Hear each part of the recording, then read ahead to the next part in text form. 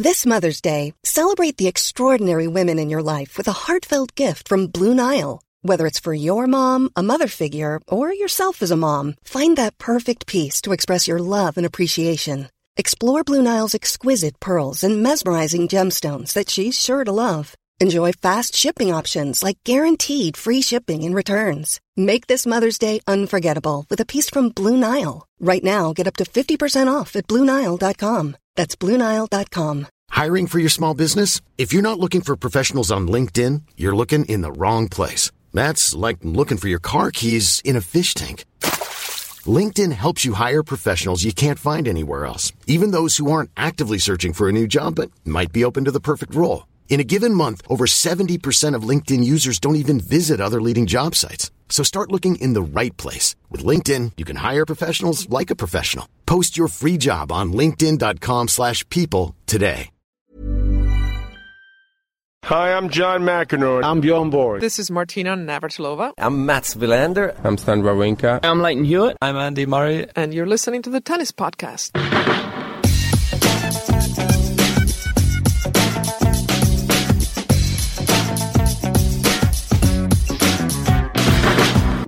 You join us in leafy London on a lovely sunny day, 24 hours before the championships at Wimbledon begin, and myself, David Law, sitting alongside Matt Roberts in Catherine Whitaker's garden.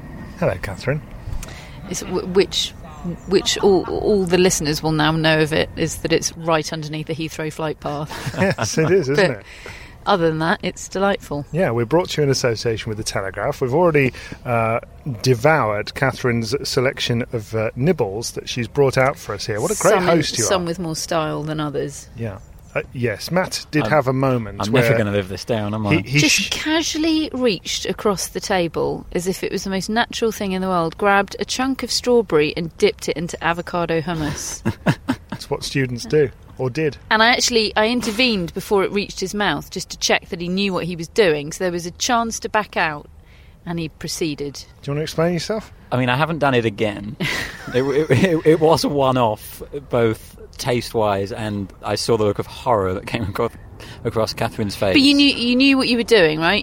I was on automatic pilot. The strawberries are at a distance and the hummus is near, and it was just on the way home back to my mouth, and I just dipped it in. Yeah. So this is what the people want. They want snack-based chat. And there you are, folks. Don't mix strawberries with avocado hummus. So, what have we got to talk about? Well, only one of the four biggest tournaments in the world, arguably the biggest. I've been there for the first time in 2019 today, and had a little chat on BBC 5 Live with Annabel Croft on the edge of court number 1, the one with the brand spanking new big roof that's not going to get used. It's not going to get used the whole week ahead at least, and if it does get used, they can do it in 6.5 minutes apparently. Wow. From button pressing. I tried to have a go, but then it's the acclimatisation system that takes the time, isn't it? Oh. I don't know.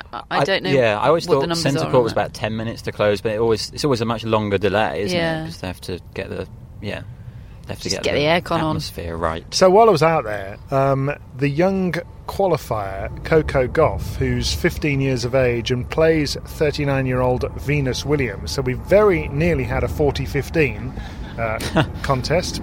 Instead it's 39-15, and they're playing on court number 1 tomorrow. And yeah, she basically came out to have a look at what the court's like, because I mean, it must be pretty daunting. Standing there today, it was utterly deserted. There must have been 20 people out there in the stands, no more. And it was so serene, so quiet. And she just wandered out with a couple of people, had a look around, and then wandered off again. Big day for her coming up. I love that. It's really humanising, isn't it? Especially for somebody that, she's only 15 still, but I've known about Coco Gauff for a couple of years now, which is absurd, really. And for somebody that's been touted and tipped for so long already, you can sort of imagine them just taking the experience like she's going to have tomorrow, maybe too much in stride, sort of thinking, oh yeah, this is the sort of moment that I've known has been coming to me for a while now. Everyone's been telling me I'm going to have this moment, and so it's going to happen. Yeah, shrug. So I like the thought of her going out and trying to get a taste of it and acclimatise and adjust and Visualise. really consider the magnitude. I mean, she might not have been doing any of that. She might have just needed somewhere to have a sit down. But I'll assume that that's what she was doing, and I like it. Yeah, she was out there, and she will be third on court number 1 tomorrow. So that's a big time of the day, isn't it? As well, you've had a couple of matches. It's the tea time audience sort of thing. It's going to be all eyes on that match. It's a huge occasion. She was saying that the reason she plays the sport is because of Serena and Venus Williams. They are the inspiration. Including Serena's eyes on that match, Matt. Yeah, Serena said, I think I might watch that, even though I get really nervous when I watch Venus play. But it's amazing, like, what Serena and Venus had to go through as young black tennis players. They have just paved the way and fought the fight for people like Coco Gauff, and it's absolutely no wonder that she looks up to the Williams sisters. Incidentally, we know that her first Wimbledon memory is 2011, Coco Gauff, which even made me feel old. What's your first Wimbledon memory? 2004. When was Venus's? It's hardly any better, is Hang it? on, when was Venus's last Wimbledon title? When was number 5? I can't remember. She's won 7 slams in total. Yeah, five Wimbledons. Were any of them post 2011? Don't think so. No. So she actually doesn't remember Venus winning a Wimbledon. No. I think it's 09. I think Yeah. was her last one. Something like that. So his first Wimbledon memory is when Federer beat Roddick in the final. Do you not remember 2001? No. I mean, I was only 5. Oh. What's your first Wimbledon memory? I remember being forced to watch, actually, in the days before I liked tennis, when my family loved tennis and I was the dissenter.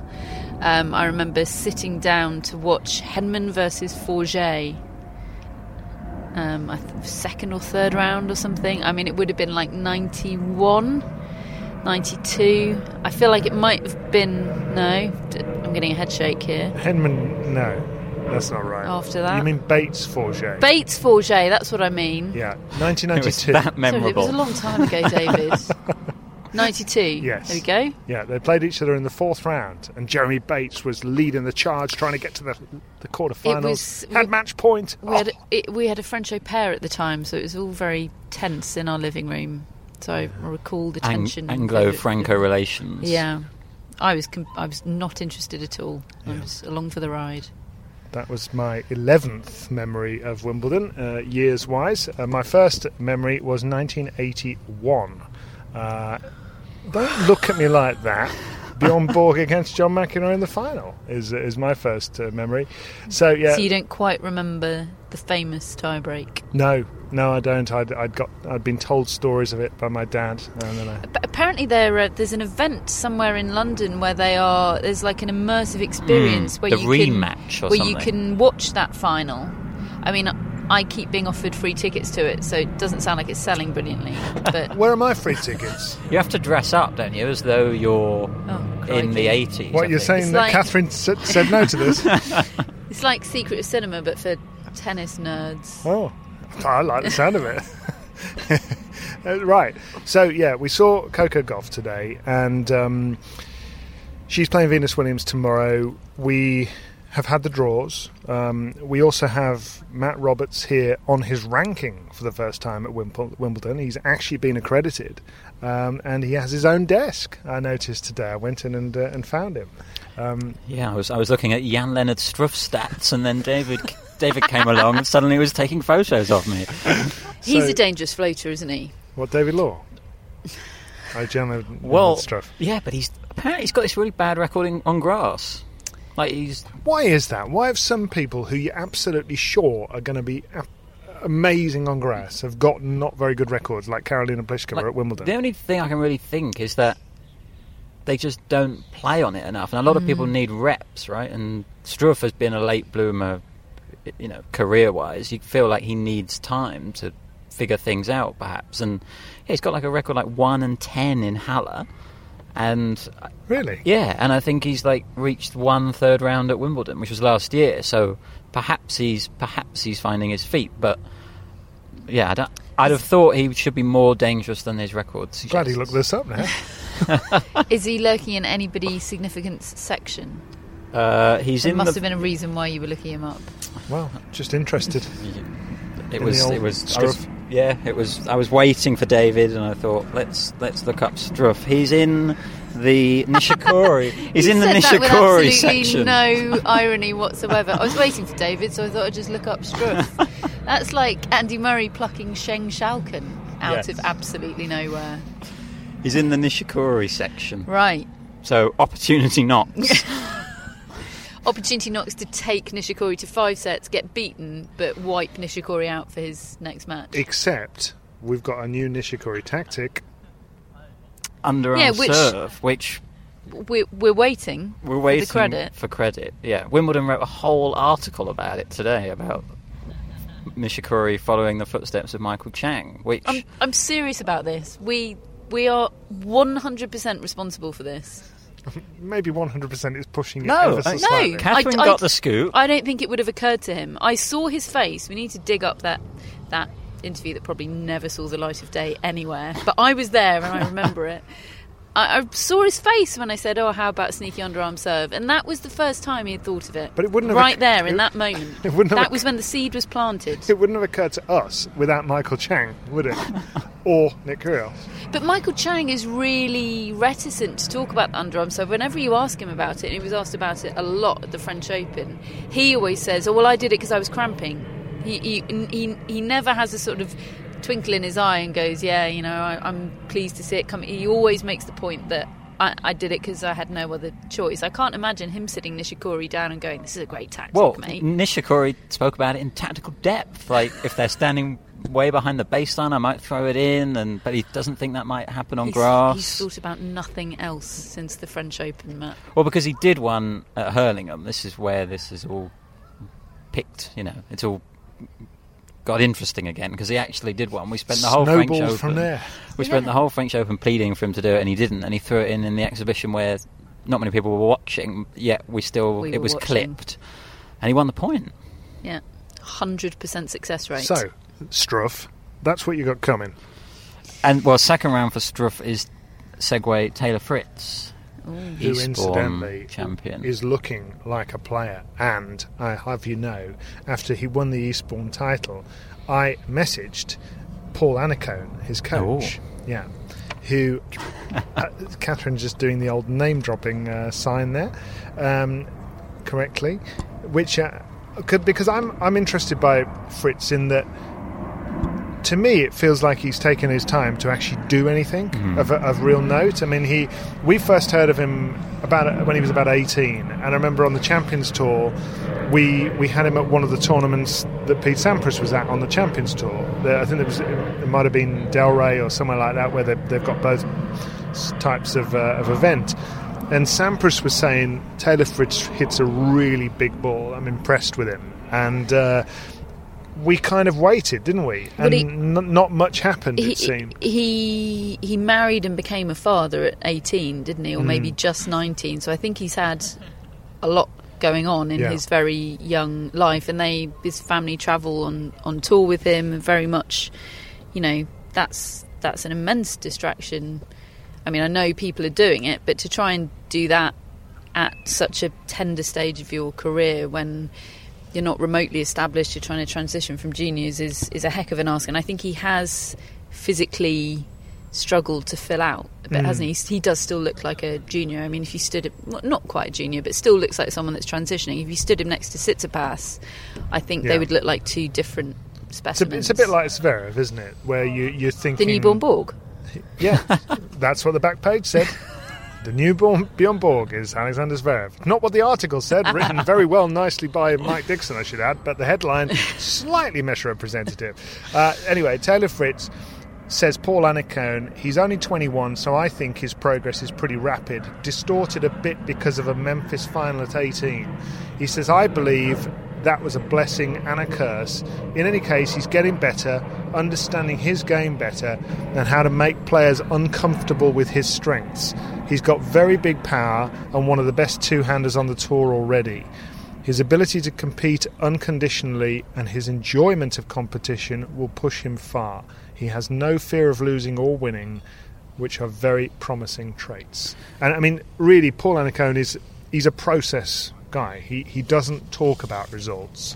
He's not a sort of self-promoter in that way. He just wants to see raw materials being put together, a base being put together so that a player can compete at a high level every time. Whether he wins or not, he wants to see that output being the same. Because that Memphis final Fritz reached was only his second ATP tournament, and he reached the final. So he was like, suddenly so much was expected from him. And then this Eastbourne final was the first final he'd reached since then. So he'd had that huge 3 or 4 year gap. But I read an interview with Fritz at the start of the year with Steve Flink that he did. Yeah, I saw that. And he was really ambitious and like saying, I think I can finish in the top 20 easily this year. Me and Francis. I like that attitude. He really does think that he's going places. And I didn't necessarily see top 20 maybe for him this year, but he had quite a good clay court season. Well, he's 42 now? Yeah. Plus whatever he gets from Eastbourne. He's a couple of good slams away, isn't he? I liked his commitment to the clay court season. Yeah. I think he was the only American that played in Monte Carlo. And he beat Joe Wilfred. I mean, Tsonga, I think, retired. But he had a few results on the clay that made me raise my eyebrow just a little bit. Sorry, it's one of those ones where he played Federer in Melbourne, didn't he, and didn't get close, and he played Djokovic, I think, on clay and didn't really get close, and that it's so easy to judge people based on those results, but they're not the matches he needs to be winning if he's going to get in the top 20. He needs to be beating Jan-Lennard Struff. Yeah, and winning Eastbourne and things like that. And actually, he said about that Federer match at the Australian Open, he was really disappointed with his performance. He lost 6-2, 7-5, 6-2, and he just felt he didn't do what he's capable of doing. He said, I left him with way too many balls to attack with, and he said he takes it so early. You realise what you're up against, that if you fall short at all, he's on you. But what that article said, because I read that earlier today, it was pointing out that he then went straight on to a challenger, won a match something like 4-6, 7-6, 7-6 in the first round, then won the event. You know, it was one of those that he fought through, and you just wonder whether that's kind of this could be the moment. This could be his launch pad now. I mean, 21. It feels like he should be 23. Yeah, because he's been around for a while. But it's a really good. I mean, it's Kyle Edmund in the semis, Sam Querrey in the final, and in the first round he's got Thomas Burdick at Wimbledon. I would pick with Federer today, I believe. I would take Fritz to win that. What do you think? Same. Yeah. There's nothing really to go on with Burdick. No form or anything. He was at Queen's, wasn't he? Because he was desperately hoping to get into qualies. He was waiting on whether Nicholas Jarry... Was it Nicholas Jarry? He was waiting on whether Nicholas Jarry got an extra win in Stuttgart, because if he did, it would mean he'd had to have pulled out of Queen's qualies. So the sight of Thomas Burdick anxiously waiting around Queen's, Wimbledon finalist, to find out if he's going to get into the qualifying draw was... It was a similar feeling to seeing Grigor Dimitrov scheduled on court 15 tomorrow. Oh dear, that hurt, didn't it? Yeah. Doesn't feel right. Even though that's clearly a good court, it's got a lot of good players on it, but it still, Yeah, I mean, what does he think about that? He's probably somewhere being as jolly as anything, going, oh yeah, my shoulder hurts a bit, but I'm really looking forward to it. It's going to be great. Oh, I've lost in the first round. He's not the sort of fella who would complain about it, and actually, honestly, he's got nothing to complain about. I don't.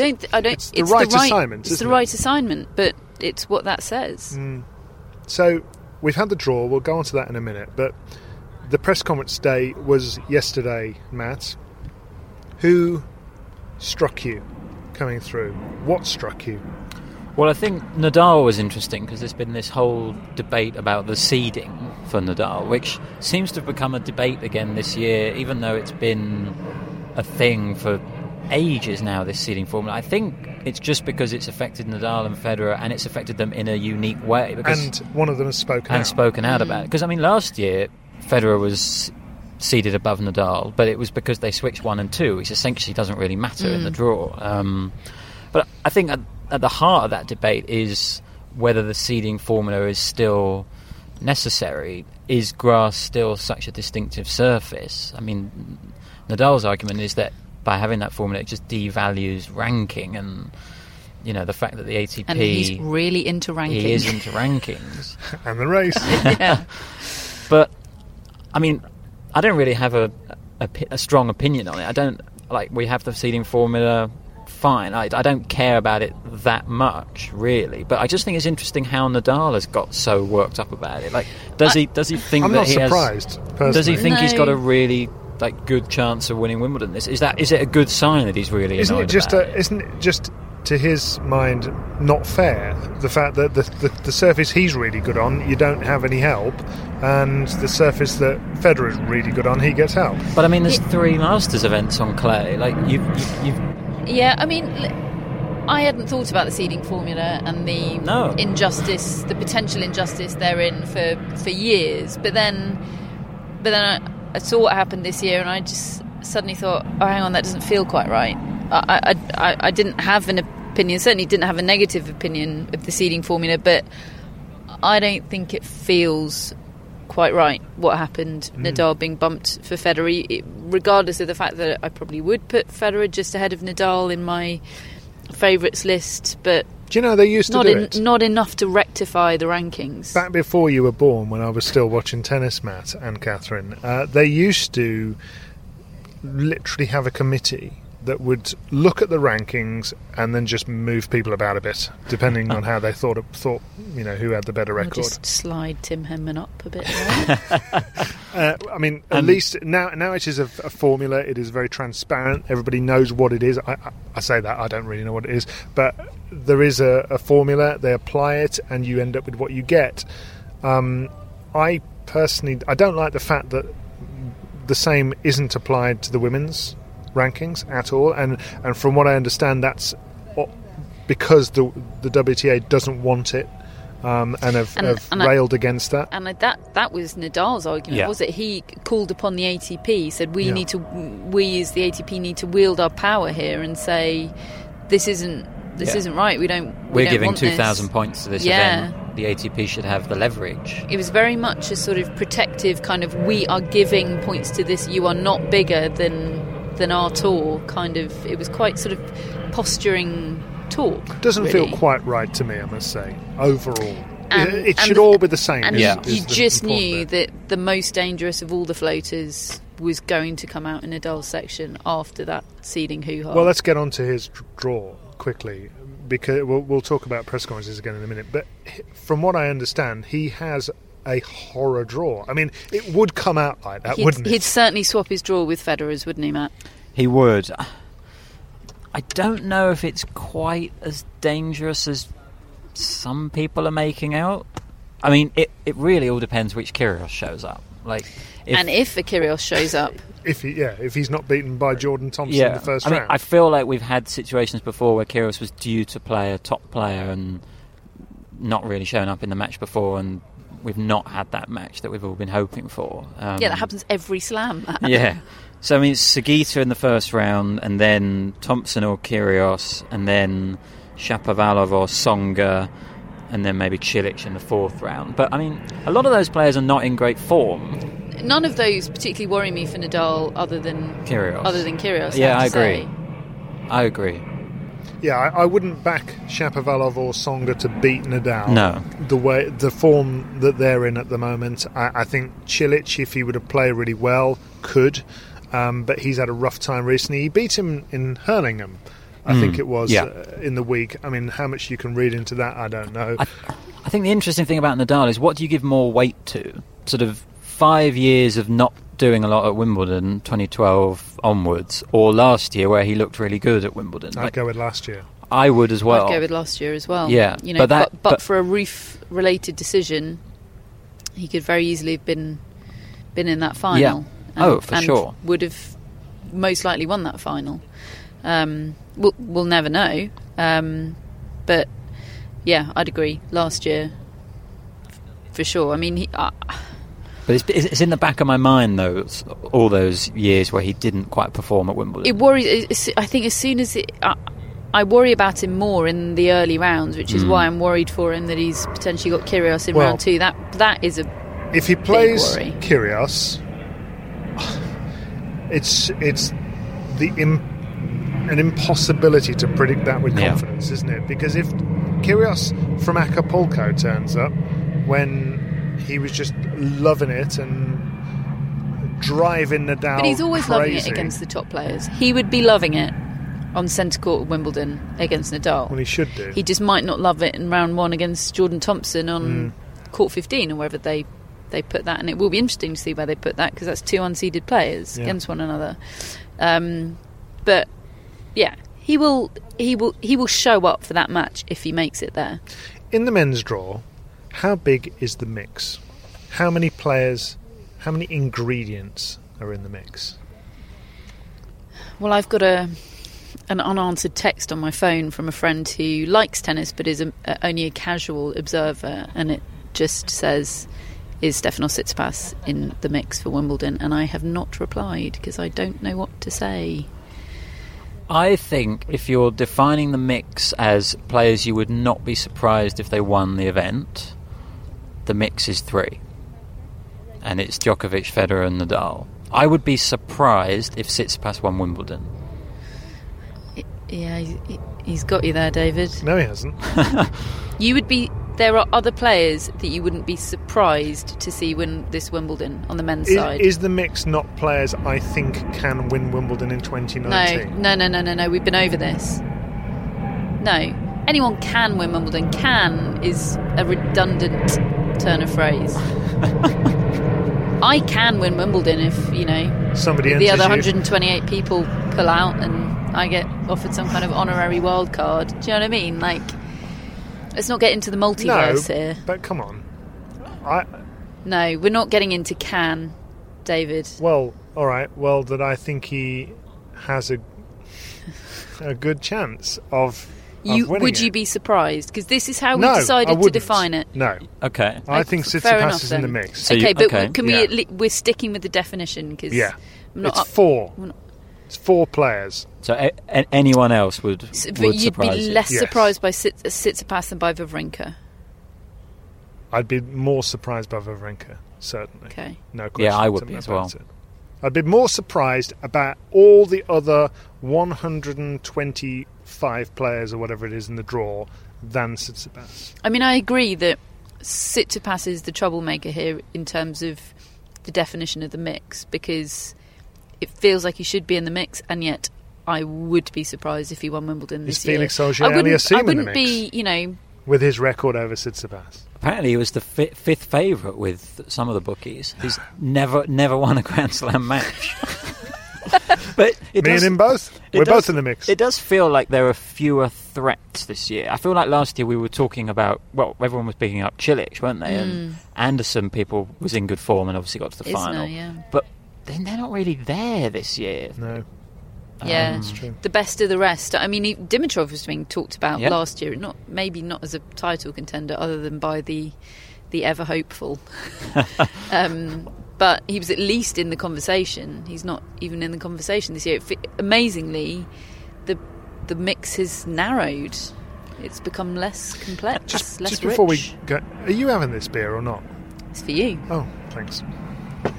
Okay, so And Wimbledon is where it's been the toughest to break through the big four. I mean, they've won all of them going back to 2003.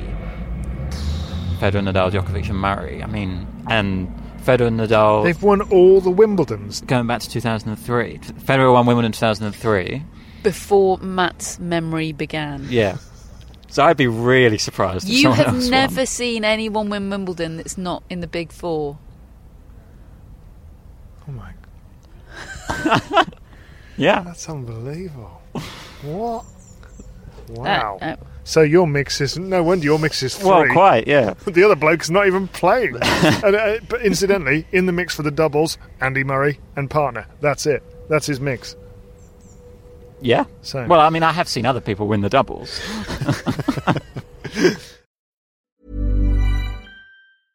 A lot can happen in the next 3 years. Like a chatbot may be your new best friend. But what won't change? Needing health insurance. United Healthcare Tri-Term Medical Plans are available for these changing times. Underwritten by Golden Rule Insurance Company, they offer budget-friendly, flexible coverage for people who are in between jobs or missed open enrollment. The plans last nearly 3 years in some states, with access to a nationwide network of doctors and hospitals. So for whatever tomorrow brings, United Healthcare Tri-Term Medical Plans may be for you. Learn more at uh1.com. Quality sleep is essential. That's why the Sleep Number Smart Bed is designed for your ever-evolving sleep needs. Need a bed that's firmer or softer on either side? Helps you sleep at a comfortable temperature? Sleep Number Smart Beds let you individualize your comfort, so you sleep better together. J.D. Power ranks Sleep Number number 1 in customer satisfaction with mattresses purchased in-store. And now, save 40% on the Sleep Number Limited Edition Smart Bed for a limited time. For J.D. Power 2023 award information, visit jdpower.com/awards. Only at Sleep Number stores or sleepnumber.com. Hello, Tennis Podcast listeners. David here. Now, you might know that I love a bit of cooking, and I think I'm quite good at it. But if I'm honest, even I get fed up trying to work out what to do every night. That's where Home Chef comes in.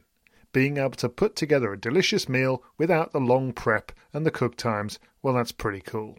Home Chef provides fresh ingredients and chef-designed recipes conveniently delivered to your doorstep to simplify your cooking experience. They have over 30 options a week and serve a variety of dietary needs, so you don't have to worry about what to make ahead of time. Not only is it convenient, but it's economical too. Home Chef customers save an average of $86 per month on groceries. Now, for a limited time, Home Chef is offering Tennis Podcast listeners 18 free meals plus free dessert for life and, of course, free shipping on your very first box. Go to homechef.com/tennis. That's homechef.com/tennis for 18 free meals and free dessert for life. You heard it right. What is the mix looking like for the women's draw then? How many's in that? I can't give you a number, but it's a lot more than 3. I think it's perhaps fewer than in Paris. Who's the favourite? I think Barty's the favourite. I know she's got a horrible draw. Tell us about her draw, Matt. Barty doesn't think she's the favourite, but she wouldn't, would she? So Barty has Zheng Sai in the first round, then faces the winner of Kuznetsova van Uytvanck. Just a casual twice Grand Slam champion in the second round there? Or a grass court specialist? Then probably Garbine Muguruza in round 3. Wimbledon champion. And then Bencic in round 4, and then Serena or Kerber to reach the semi-finals. Thing is, though, I would back her, albeit marginally in all of those matches. And I think if you come through a draw like that, it hardens you. So, yeah, I still have Barty as a favourite. Pick me another individual as a favourite. I know lots of people are saying Pliskova, and she won Eastbourne, and that's great, but she won Rome, and she won Brisbane before me. And she won Brisbane before the Australian Open. And it just doesn't. It's I'm on Fool Me sort of 7 times with Pliskova or something. It's not even Fool Me twice. I would have said Barty on all of the things being equal as a draw. I just don't think that is all of the things being equal. I think there's a cumulative effect there. Who do you think's coming through that section then? Well, I haven't done my predictions yet, but I will probably still end up going for Serena Williams. I think I'm going to be picking Serena to win the title. I think I might be as well. She was in I can't argue with that. It's Serena Williams at Wimbledon, isn't it? But I've not seen her play fit for that's for the months. big thing. I know they're talking it up, aren't they? Both she and Patrick Mouratoglou are talking up. Talking it up. He has been. I can't escape him. I'm not even at Wimbledon. I can't escape him.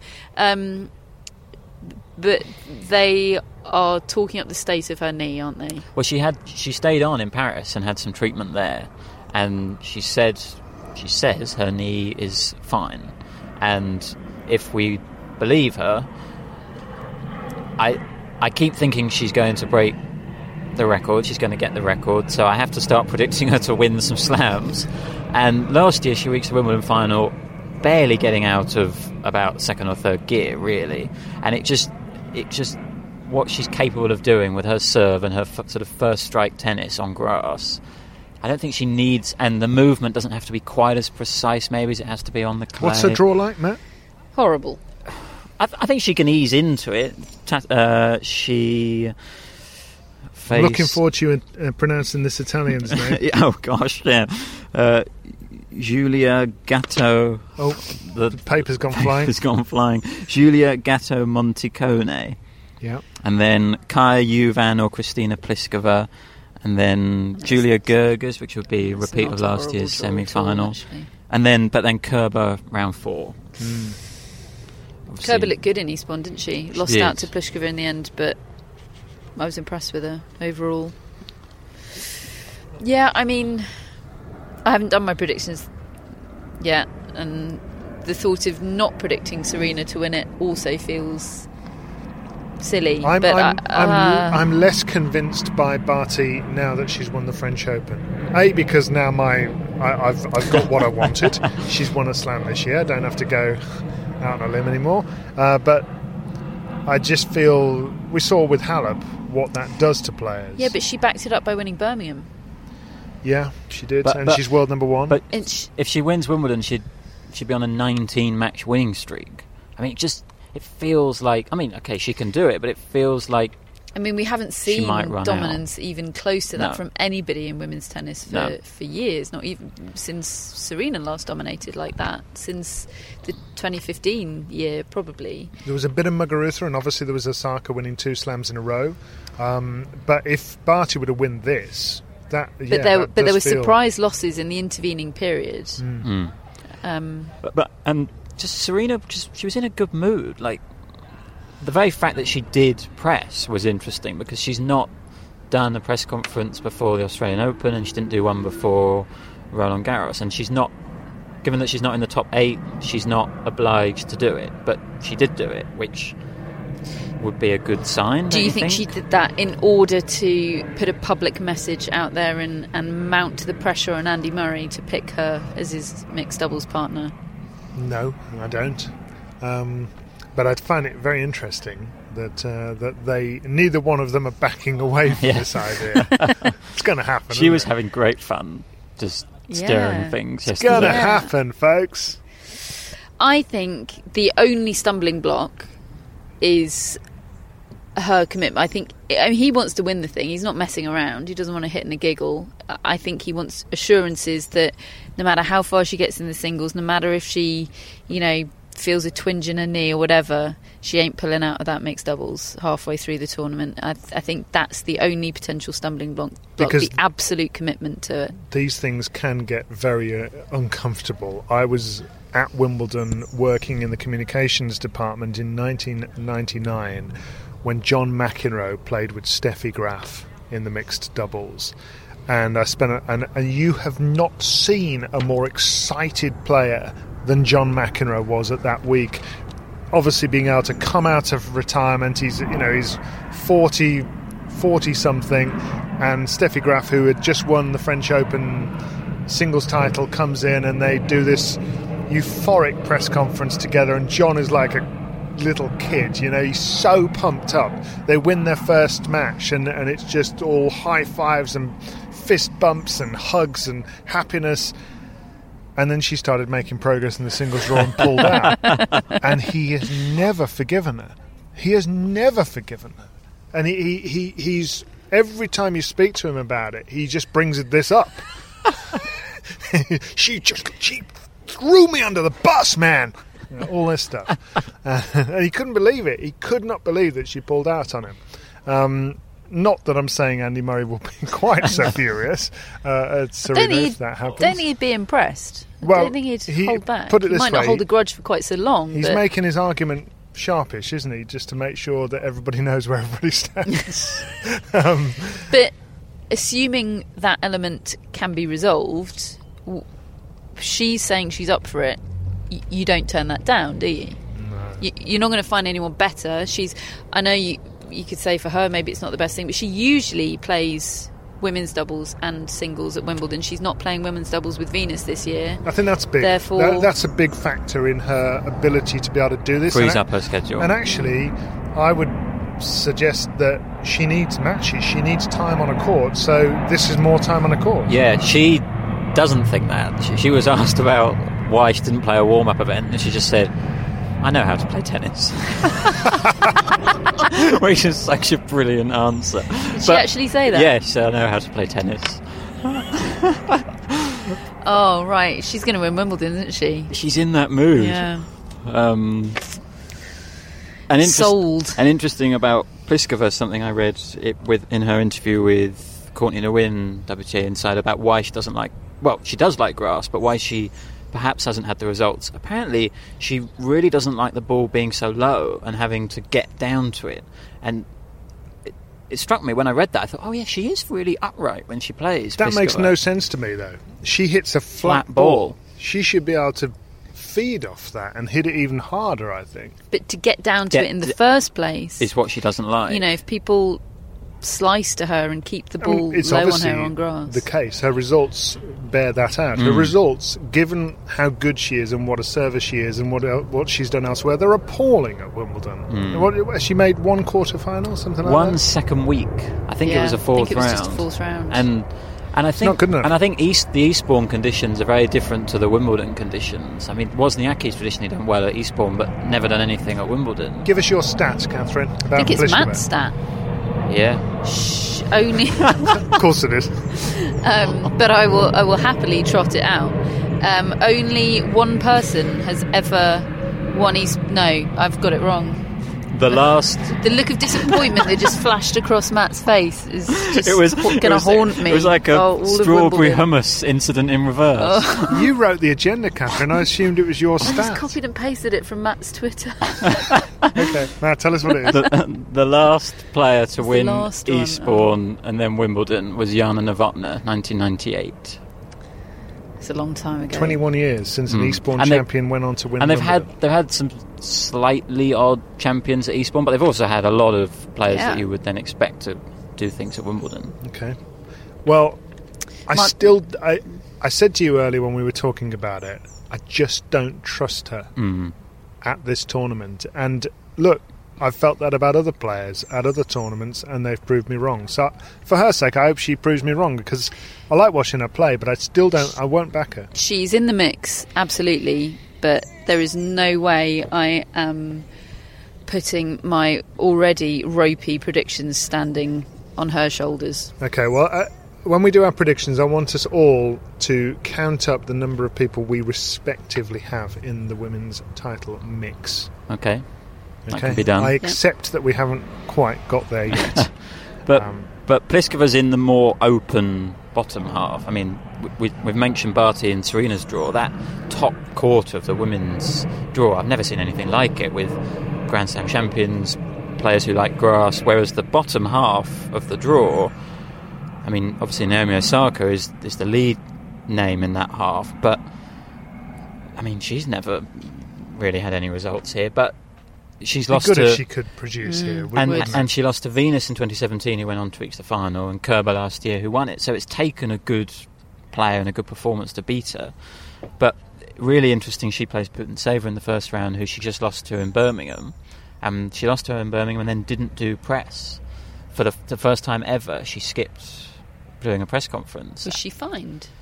Yeah, she would have been. Yeah. And she said the reason I didn't do it was because I couldn't even articulate thoughts to my team about it. So I thought there's just no point me going to press conference. I felt really bad about it, but it was such a sort of crushing loss. I had nothing to say, so she skipped it, which is interesting because she normally has such interesting things to say after a match. I'm sure she would have done. She usually uses press to formulate her thoughts, doesn't she? It's sort of a cathartic experience. Wow. That's very interesting. And she says that she first learnt to play she first played on grass when she was 16, 17. It's actually less of a natural surface for her than clay. She grew up playing a bit on green clay, and grass is the surface where she has to learn the most, but it kind of suits her game, the sort of first strike tennis aspect of it anyway. And then she said this other quote. She said she was practicing with Madison Keys, and she said, I was practicing with Madison Keys and I was 3-love down in 7 minutes, and I thought, I'm not talented. Madison Keys is talented and I'm a hard worker. And I just thought, I mean, what are you talking about? She's so talented, and she's kind of like Madison Keys in many ways. They have similar games kind of thing. I mean, she doesn't see that in herself. Like, I just find her fascinating, Osaka. It's never boring, is it? Wow. It's, yeah. Is she in the mix? Osaka? Yeah. Keys? Not sure Madison Keys is. No, I I think she is. Was she... Lindsay Davenport was speaking at the French Open about how much better clay suits her than grass. She said everybody always expects her to do well on grass, and every time she has these good results on clay, people are like, whoa, hey, how are you so good on clay? And she said actually movement-wise, she finds clay a lot easier than grass, and although she's got the big serve and the big strikes, she finds movement on grass very difficult. And that loss she suffered to Evgenia Radina on court 12 or maybe court 3, one of the sort of small show courts last year at Wimbledon that I covered for BBC Radio, that really will live with me because, I mean, Radina was injured actually. I mean, she was a lame animal. So how does she lose? Waiting. Does she just miss, or? Yeah. She just misfired on pretty much every single rally and just looked so out of place on that court. She just looked so uncomfortable out there. A part of it was the pressure. It was the mental side of it, because at that point that section of the draw had opened up. They were talking about the winner would play Serena, and that match was sort of already being talked up, and winner becomes favourite for the title, etc., etc. So pressure was a factor, but I can't shake the memory of how uncomfortable she looked. Has to be said as well, she hasn't produced since she's split with Sasha Bajin. Oh, Osaka. Yeah. Yeah, and I'm starting to hear rumblings about that, people questioning that decision, which annoys me a bit, because she never said the decision was necessarily going to be the best thing for her tennis. She said, look, I just had to make this decision for my happiness. I wasn't happy, and this was the decision I felt I needed to make. So to suggest that it was a mistake on the basis of her results since the split is a complete misunderstanding, I think, of the situation. And she only had, 2 or 3 events on hard court after she split, and then she was onto the clay, which isn't her favourite surface, then the grass. I think she's going to enjoy not being the number one just for a little bit. And she gave that fascinating quote to Simon Briggs in that Telegraph interview, where she said, like, in Paris she was kind of acting as the world number one, trying to play the role of world number one, but that's not her. She wasn't being herself. Now she's able to be herself a bit more. Novak Djokovic seems to be working with Goran Ivanisevic, as predicted 2 years ago by Catherine Whitaker on the Tennis Podcast. And we have evidence of this because Matt's listened to it today. Only ever a matter of time. Yeah, the Day 9 2017 French Open podcast. Yeah. Catherine had spoken to Goran at some sort of Legends Hour or something. Legends bun fight, yeah. Yeah, and it was just after Djokovic had started working with Agassi, and Goran said to you, well, that's not going to last. And you said, I'm reading between the lines here. We both know Goran quite well, but only tennis journalists, tennis players. But I think Goran thinks I want that job. David goes, ooh, how exciting. And then Catherine says, this is hugely... Like book at bedtime. This is hugely preemptive, but I'm just passing on what he was implying. I said the words, this is hugely preemptive. Yeah. 2 years and a few days. Exactly. But good work.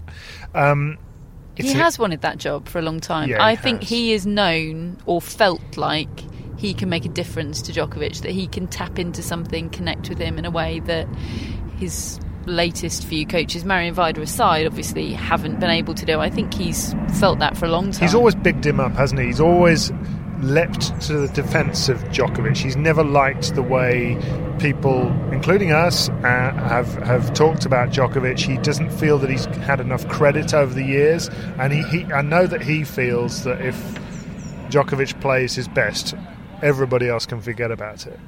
It is interesting to see what he brings. I think it is temporary. I don't think it's a long-term thing at this stage, but who knows? And I think he's got commitments in week 2 of Wimbledon, I think Goran said. He's playing the legends, isn't he? He's trying to move some things around or something. Goran's always plate spinner. He's always moving stuff. But, I mean, Djokovic is in a very different place now to where he was in 2017. So, I mean, do you think even before then Goran had his eye on coaching Djokovic? Before then he has wasn't been otherwise exactly employed. I think in 2017 hadn't he just split with Burdick, Goran? I think that's why I was asking him about. I think probably. So it's the Milos. I mean, Goran loves coaching. He loves being on tour, doesn't he? He just wants to be on tour forevermore. You basically need to have coached Milos Raonic, don't you, to have a gig at the top of men's tennis coaching. You've got Goran with Djokovic, Ljubicic with Federer, and Maya with Nadal have all gone via Raonic. That's a stunning stat. Piatti as well with Coric. Yeah. He's unbelievable, isn't he? What a stat that is. I wonder before that news which came out today about Goran and Djokovic, I had both Nadal and Federer ahead of Djokovic in my list of favourites for Wimbledon. Ooh. On the basis that he didn't play Queens and what that tells me about his mentality. He went on holiday apparently during Queens, and I just think I think if he was in the right headspace to win Wimbledon and be 100% committed to it in his bones, he would have been playing Queens. He'd have gone, I won Wimbledon last year, I reached the Queens final, why would I change that? Instead he wanted to go on holiday and get away from tennis. I still think he can win Wimbledon, David. He's in the mix, but I had those two as a favourite just ahead of him. But I do find this interesting. It does make me... If he had turned up to Queens with Goran in his corner, I'd have gone, yeah, man, this is the business now. This is the team that's winning this Wimbledon. I just wonder if it's a tiny bit too late. What's Goran going to be saying about these 7-hour player council meetings, like the one that Djokovic attended... Was it yesterday? And bull shizzle. Which Weller Evans has been made the 3rd player board rep, taking the place of Justin Gummelstob, and that meeting and that decision, incidentally, that's only short-term one because there's re-election next year for all of the board members, but that's been closely followed by 4 members now of the player council resigning. Jamie Murray, Sergei Stakovsky, Danny Valverdue and Robin Haase. Because it actually wasn't the council that reached that decision to elect Weller Evans. They were actually deadlocked 5-5, and it had to be the existing 2 representatives that elected the 3rd representative, which is a ludicrous setup. And which I couldn't believe that was the second resort. Everybody predicted that this would end up being the situation. I mean, I know Weller Evans from way back when I was on the tour 20 years ago, and I've got a lot of time for him. He's hugely experienced, but the view was that his views would be much more closely aligned with those of Justin Gummelstob from the previous situation, and Alex Inglot and both David Egders obviously were in his camp, and therefore this is a continuation of it. I don't think that Weller Evans is that sort of lame duck personally, but it just doesn't look good and it doesn't feel right. So yeah, the thing needs attention pretty urgently, I would suggest. And he was elected over Nicolas Lapenti. Yes, meaning there are 3 English native-speaking people on that player rep board, and it is for the Americas, isn't it? It's not just North America; it is the Americas. And Nadal, aside from any, comments on the political leanings of candidates and everything, when the process was just getting underway, he did make the point that it seemed right that there should be a Spanish speaker on as a board representative. Which is a decent argument, certainly an important factor. We'll watch with interest to see what happens next. Final point, Fed Cup has been reformed, and there is going to be a new finals event in April of next year with a qualifying round in February. Catherine, you were there. Billie Jean King was in attendance at the Queen's Club, which I think was the host site of the first ever Fed Cup final. In 1963, won by the United States, a team of which Billie Jean King was a part. And she was misty-eyed walking around the Queen's Club and looking at the trophy and the whole experience. I mean, it's no great surprise that the Fed Cup is being reformed. For me, it's very welcome. I don't know if these reforms are going to be the right answer, but I'm pleased that they're doing them and they're trying them, and I do get the sense that if they do need they're open to tweaking after it. This is sort of a first attempt at the right formula, and they're open to tweaking, which for me is important, rather than just to say this is the answer, we've come up with a solution to all of the Fed Cup's problems.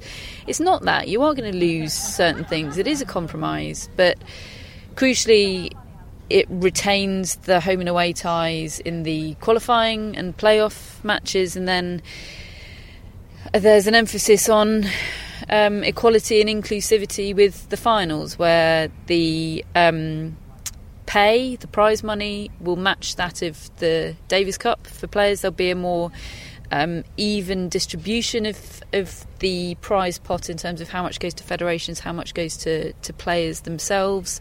Certainly, I mean, the most prominent message from that press conference was of equality, not just in the prize money itself and how good that is, but the message that sends to the world. You know, they were saying, look, this is a really significant event for women's sport, because tennis is, I mean, it might soon to be overtaken by women's football, which is obviously having an incredible moment, but tennis is the single most successful sport for women globally, so the women's team event within that sport has a role to play in leadership and the messaging it sends. And they're also putting it on clay, which is a good in idea. Budapest, and I was very impressed, I have to say, with the way the delegation from Budapest talked about Budapest as a host city. I was sort of a little bit prepared to slightly glaze over. You know, man from Budapest says how great Budapest is. You know, you get man from Prague, and he'll be telling you how great Prague is.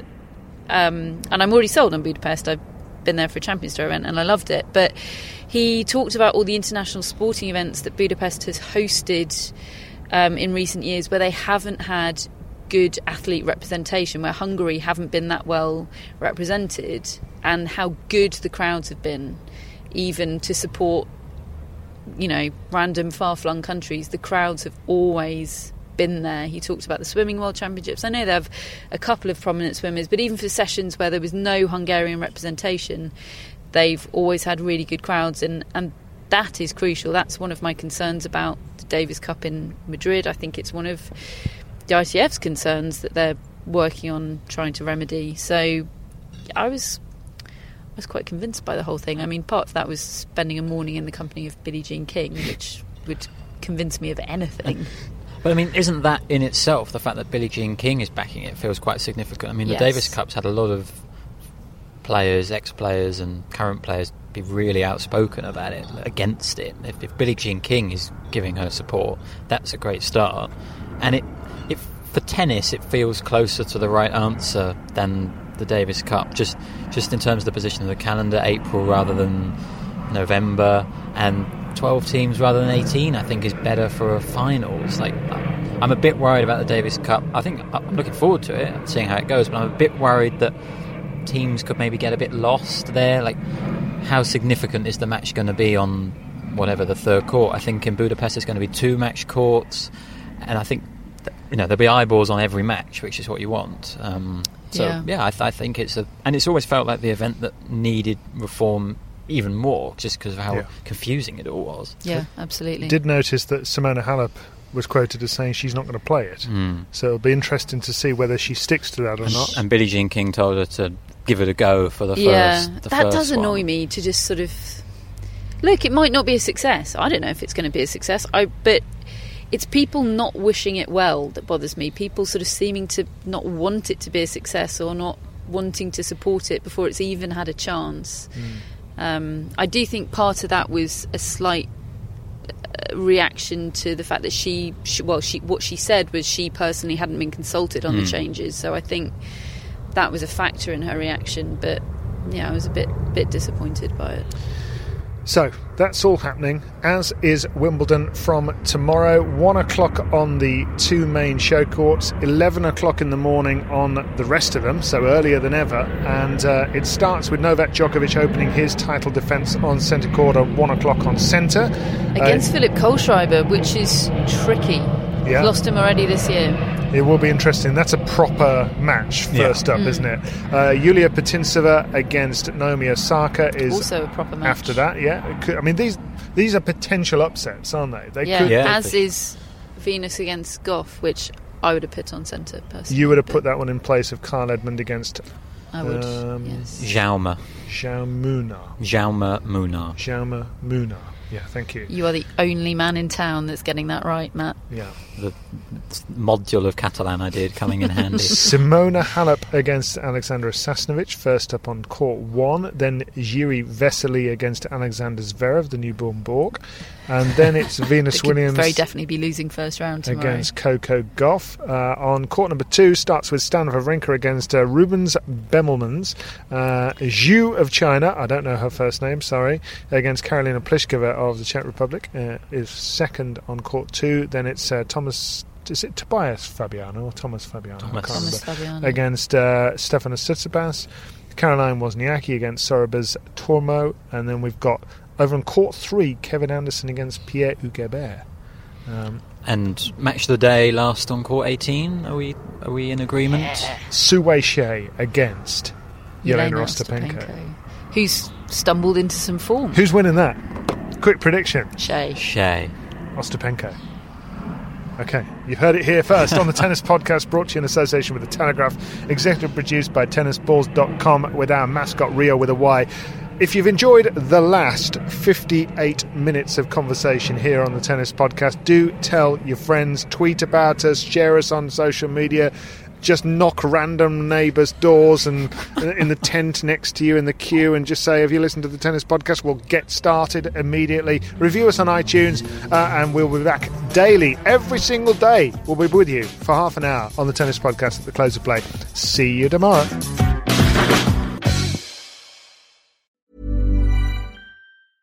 A lot can happen in the next 3 years. Like a chatbot may be your new best friend. But what won't change? Needing health insurance. United Healthcare Tri-Term Medical Plans are available for these changing times. Underwritten by Golden Rule Insurance Company, they offer budget-friendly, flexible coverage for people who are in between jobs or missed open enrollment. The plans last nearly 3 years in some states, with access to a nationwide network of doctors and hospitals. So for whatever tomorrow brings, United Healthcare Tri-Term Medical Plans may be for you. Learn more at uh1.com. Mom deserves the best, and there's no better place to shop for Mother's Day than Whole Foods Market. They're your destination for unbeatable savings, from premium gifts to show-stopping flowers and irresistible desserts. Start by saving 33% with Prime on all body care and candles. Then get a 15-stem bunch of tulips for just $9.99 each with Prime. Round out Mom's menu with festive rosé, irresistible berry chantilly cake, and more special treats. Come celebrate Mother's Day at Whole Foods Market.